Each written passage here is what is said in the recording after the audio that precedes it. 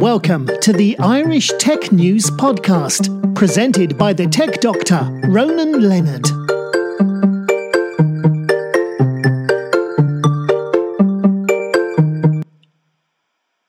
Hi, welcome to today's Irish Tech News Podcast. Today I'm talking with Mike and Adam from Anadue. How's it going, guys? How are you doing, Ronan? Very happy to be here. Thank you for having us. No problem. Thank you. Now, first of all, tell us a bit about your backgrounds. Sure, I'll start with myself. So my name is Mike Manchip. I'm the CEO and founder of Anadue. My background is actually in big data analytics, particularly from the telco background. And in 2009, I co-founded a company called Verios, which was based in telco sort of analytics. We did some really big data analytics for telcos based on customer experience on their mobile phones, and sold that in 2014. And now we're back, and we're back in the connected car and micromobility space. Hi, I'm Adam Tarshis, and I'm responsible for marketing and business development at Anadue. Previously, I've been doing this for 100% of my time for about the last 9 months. And before that, I would say 20 odd years selling solutions in the telecom space. So my customers were people like O2 and Vodafone and those sorts of people, rather than selling the handsets or anything that consumers would buy. All right. So tell me, why do you think bike and scooter sharing is growing? That's a great question, Ronan. Yeah. Thank you for asking that. So I think, first of all, let's give a kind of a definition about bike and scooter sharing, right? So it's becoming known as micromobility. And the definition of micromobility is more or less any vehicle which weighs less than 500 kilograms, which can be used to much more efficient effect in urban areas. So that means things like electric scooters, it means something like e-bikes, or even just bike sharing itself. And really what we're looking at is kind of an urban revolution that's going across the world right now.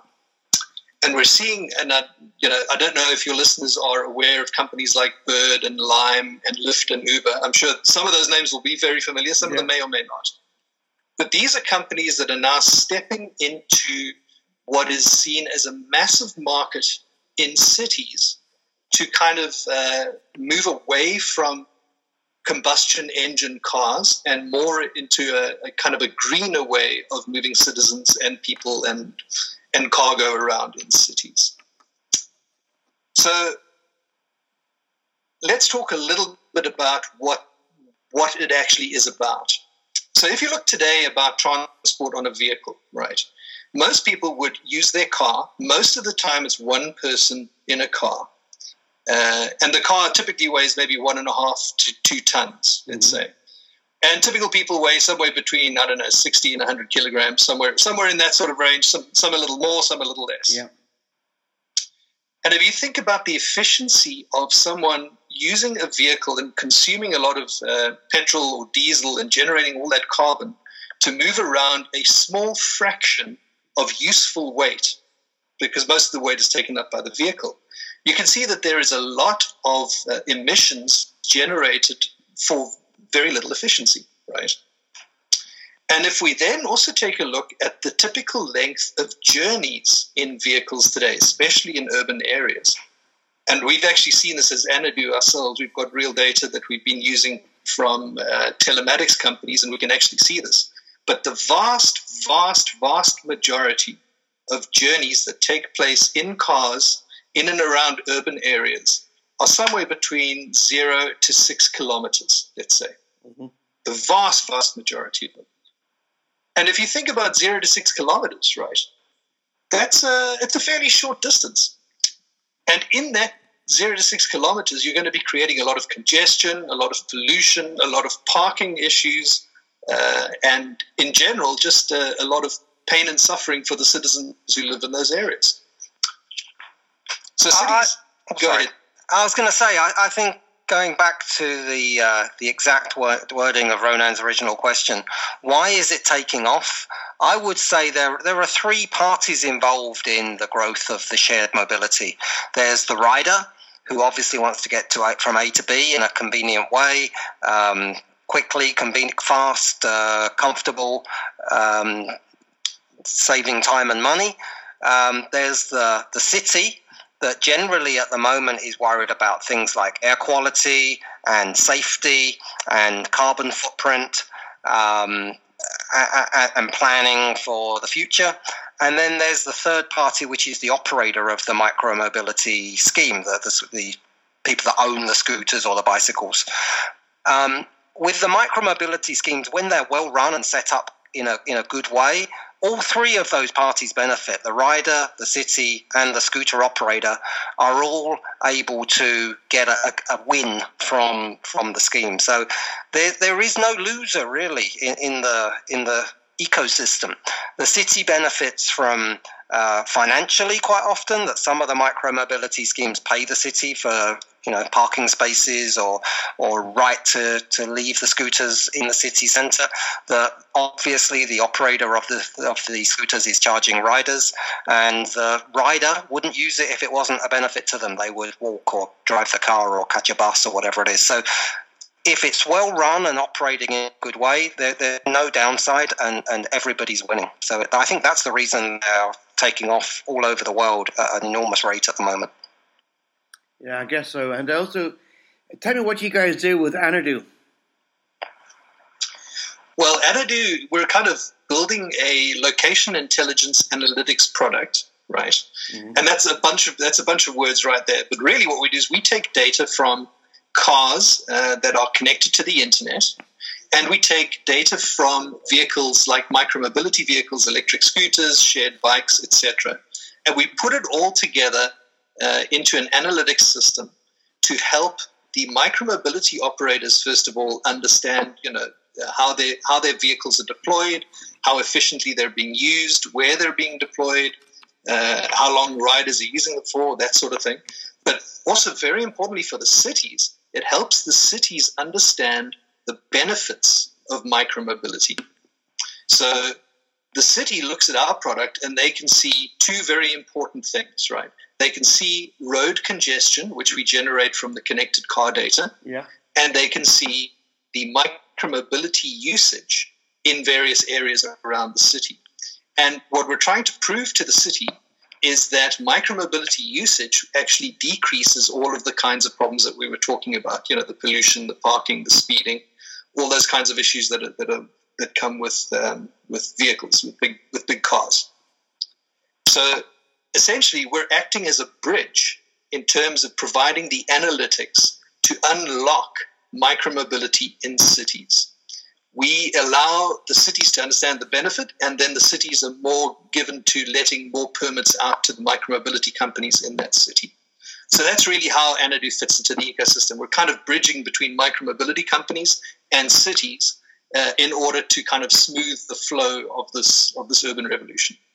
Yeah, there has been some examples around the world where the introduction of scooters or bicycles has not gone smoothly. And this is often because the scooters are badly parked, just left all over the place on narrow pavements, and people trip over them, or they fall over. They're not in a sort of rack; they're just left collapsed on the floor. If anyone with visual impairment could easily trip over them. If you're in a wheelchair, it's hard to get around them. So there has been examples, both in Europe and the USA, where cities have changed their mind and said, no, we don't want these vehicles. And that's where we are coming in. We are helping both to communicate the benefits in both directions, and also to enable the city to even enforce some rules and regulations to ensure the smooth introduction of micromobility. So, like I said at the beginning, it's a win-win situation in a well set up scheme, and we are part of making a scheme run smoothly. So the city has full visibility of both the road traffic and the micro mobility traffic. And with that extra visualization of what's going on, they can plan, they can decide that there's so many people riding these bikes, they want to put in extra cycle paths, they can identify where to put them, they can work out where they need to put some dedicated parking spaces for bikes and scooters, and all these sorts of things that maybe will just reduce any of the downsides of having, thousands of these small vehicles moving around a busy city. Yeah, because I don't get, if someone leaves a scooter lying on the floor on the ground, how does the scooter company know that scooter can't be stolen, but it's not in a dedicated parking dock? That's a very good question. Well, firstly, I think we haven't actually mentioned that there are two sort of broad categories of schemes. One where the bikes have to be left in a dock, and others, which are the more recent concept, you basically just park your bike anywhere. You can leave it by a lamppost, by a tree, in someone's car parking space, and it is not required to be put into a dock. So many of the schemes, especially for the scooters, many of the schemes around the world do not require the vehicles to be locked into a dock at the end of the journey. You just tell an app on your phone that you finished your journey, and the bike or the scooter locks itself. It's not locked to anything, it's just locked. The wheels won't turn. So that is sort of partly the answer to the question, that the vehicles are not designed to be locked. But on the other hand, as you say, a bicycle that's fallen over is a lot more inconvenient than a bicycle that's standing up on a bicycle stand, its own internal bicycle stand. And most of the bicycles and scooters out there today have some sort of tilt detectors built into them. So the operator will know if a bicycle or a scooter's been knocked over and is causing an obstruction. Yeah, for example, if you have a car, there's certain parts of the city where you don't park a car where you can't park it. Surely with scooters and bikes, there should be certain places you can park and not park them. Exactly, and that is very typical of the kind of approach that is now being taken by cities, especially in the US, right? So in the US, I think when some of these micromobility operators first started operating, it was in a kind of a lack of regulation environment. And so they did what they do, which is basically take their service out to the people. And it was at that point that cities then started seeing maybe some of the issues around unregulated micromobility use. And as Adam was talking about, I mean, that's typically parking and that sort of thing. But now we're starting to see a lot more regulation coming in. We're starting to see a regulatory framework, which is almost becoming there are common elements across different cities in the US, and those same kinds of common elements we're now starting to see migrated to European cities as well. So, typical examples in the US would be San Francisco or Portland or Los Angeles. Those would be three major micromobility centers, but there are lots and lots and lots of smaller cities that are now starting to adopt on the basis of those kinds of regulations that are implemented in the big cities. We're seeing the same now in Europe. We're seeing Paris. Just a few days ago, Germany has said yes to electric scooters for the first time on the basis of a set of common rules as well. Simple rules like things like you can't ride on the pavement, you have to ride on the road, you should wear a helmet, you can only go up to 25 kilometers an hour, you should only go in certain zones in the city or ride on certain roads. And then there's also typically regulations around putting a certain number of vehicles in underserved areas. Which makes the service a bit more democratic as well. So we're seeing a whole regulatory framework being put into place around the world to support this type of micromobility. And I think one of the exciting things is, just like Mike said earlier, we take our data from connected cars, so cars that have some sort of internet connection that gives us their GPS location, their speed, their direction, other information about the car. But also, almost all of these small shared e-bikes and shared e-scooters are connected. I mean, they have their own GPS receivers built into them. They have their own batteries. They have their own SIM cards or whatever to radio to inform the world where they are, what they're doing, whether they've fallen over, where they're being ridden. And therefore, you can very easily put in rules and regulations into the software that says, you are not allowed to ride this bicycle in the park, or you mustn't ride over a certain speed limit at certain times of day or whatever, because everything is connected. It's not like a traditional bicycle that basically you can go as fast as you want to go. Yeah. This thing is a Internet of Things device. It's connected back to the mothership. The mothership knows where it is at all times, where it's going, what speed it's on, what speed it's doing. It's a very different beast to a traditional vehicle. And I guess in the long term, you can have a scenario where you can tell when you rent your scooter or your bike, you can tell it where you're going to go, so it'll know when the bike's going to be free to be used again. Well, I think there's a number of different ways that you can actually improve how the vehicles are used. Right, that is definitely a very good and interesting way, and it's also a way of actually helping the operator understand where he should be locating his scooters for maximum effect. Yeah, but there's all kinds of ways of making sure that that scooters are going to the right areas. If you think about concepts like geofencing, where you have certain areas which are the scooter is permitted to ride in, and certain areas where the scooter is permitted to park, that can all actually be controlled remotely, and you can actually download instructions live to the scooter.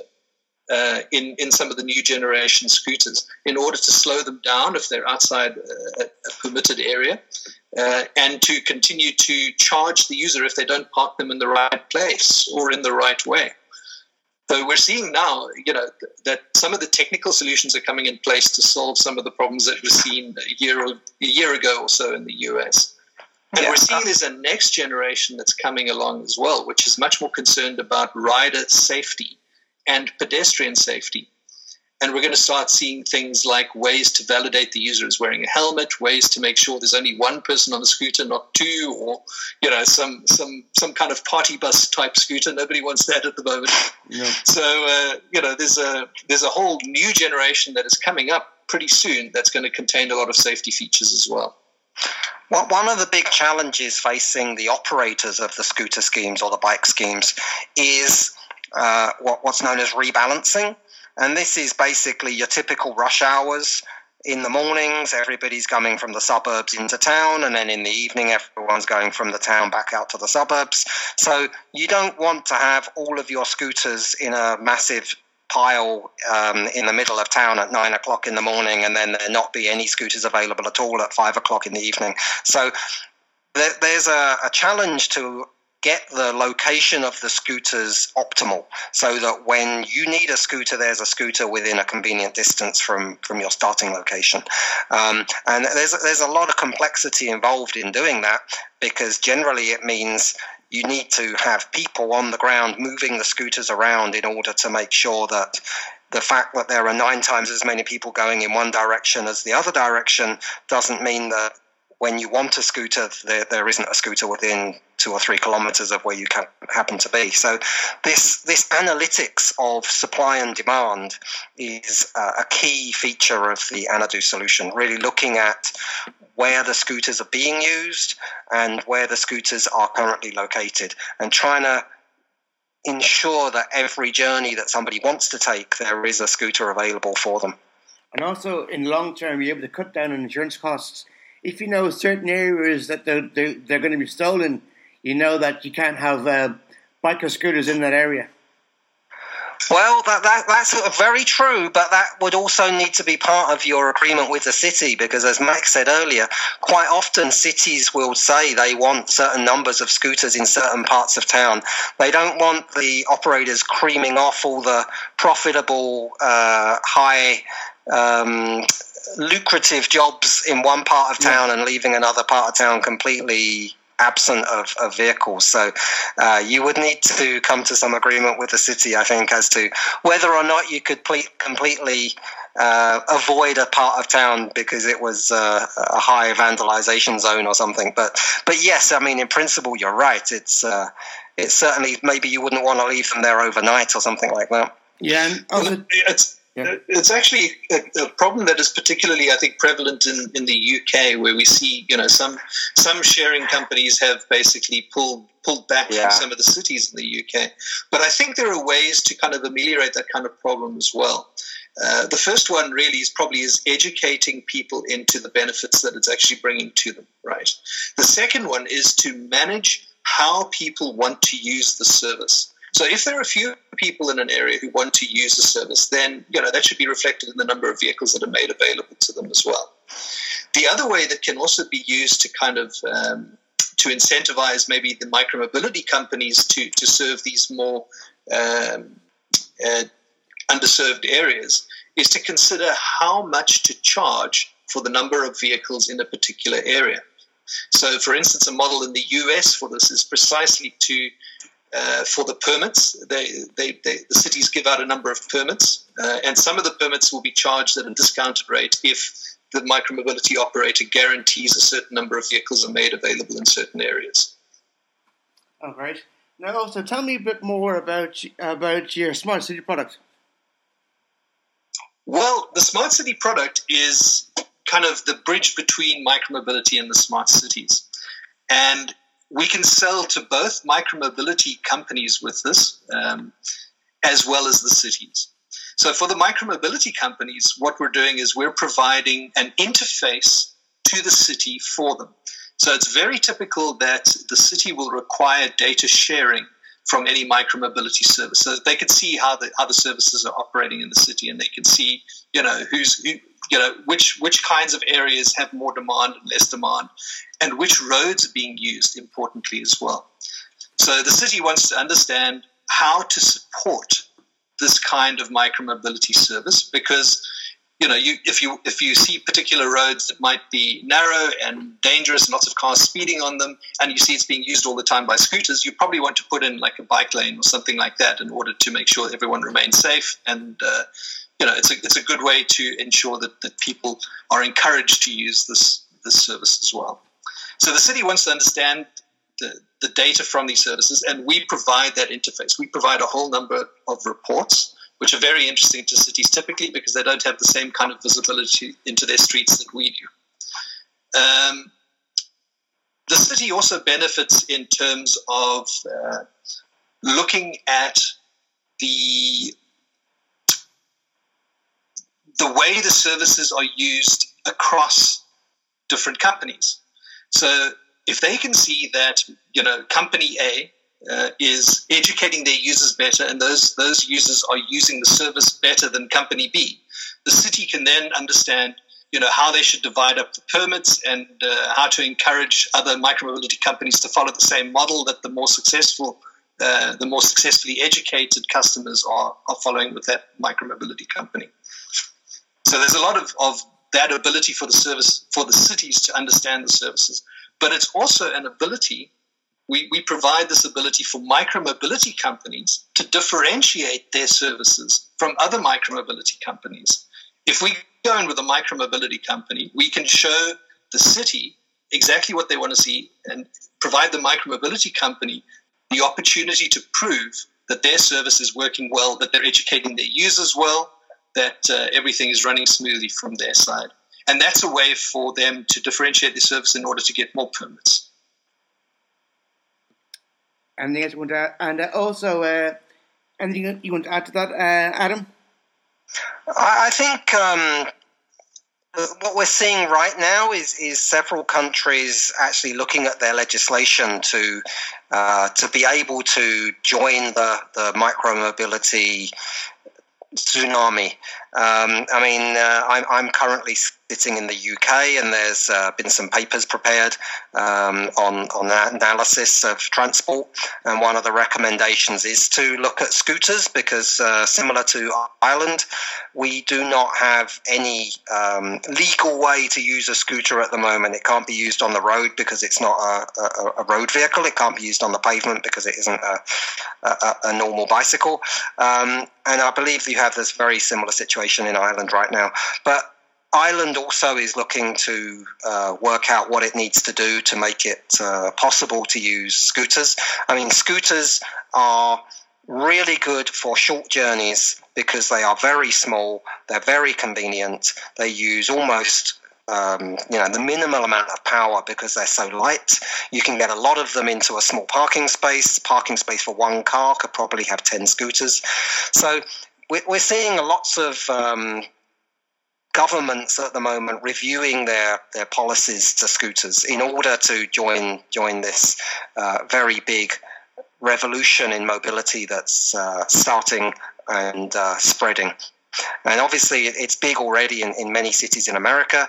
We're seeing huge take-up in Paris and Barcelona and Madrid. But I think the benefits to the city are so big, we will see it becoming across the whole of the world within a very short amount of time. The take-up rate is incredibly quick. Let me just talk a little bit about what's happening in Ireland as well. Yeah. So I believe at the moment the RSA, the Road Safety Association, is busy looking at the viability of scooters and regulations around scooters as done by other cities around the world. At the moment, the situation in Ireland, as I think everyone knows around scooters, is that they are classed as a mechanically propelled vehicle, which is a technical distinction, I think, that is probably going to be looked at very closely in the next short while. We've got people like TD Noel Rock, who's busy making is asking some interesting questions around this at the moment as well, and is hoping to drive this forward. And in fact, he's very interested in what we're doing as well. But we've also got other actors in all of this as well, because Enterprise Ireland, for instance, is very interested in the kinds of companies that are in this space right now, because it's an opportunity for companies like us to get into a very large market and a very fast-growing market worldwide. So I think, the government in the form of Enterprise Ireland is very interested in this. The IDA, for instance, is very interested in this because it provides them an opportunity to market Ireland as the kind of place where you want to bring some interesting people and some interesting technologies, because we've got the right kinds of people and companies here to develop some real innovative products. So there's a lot of support that's coming, but we're still stuck right now with the current issue of scooters defined as mechanically propelled vehicles. But hopefully that's going to change in the near future. I know there's a lot of movement behind the scenes right now to make sure that this is looked at very closely.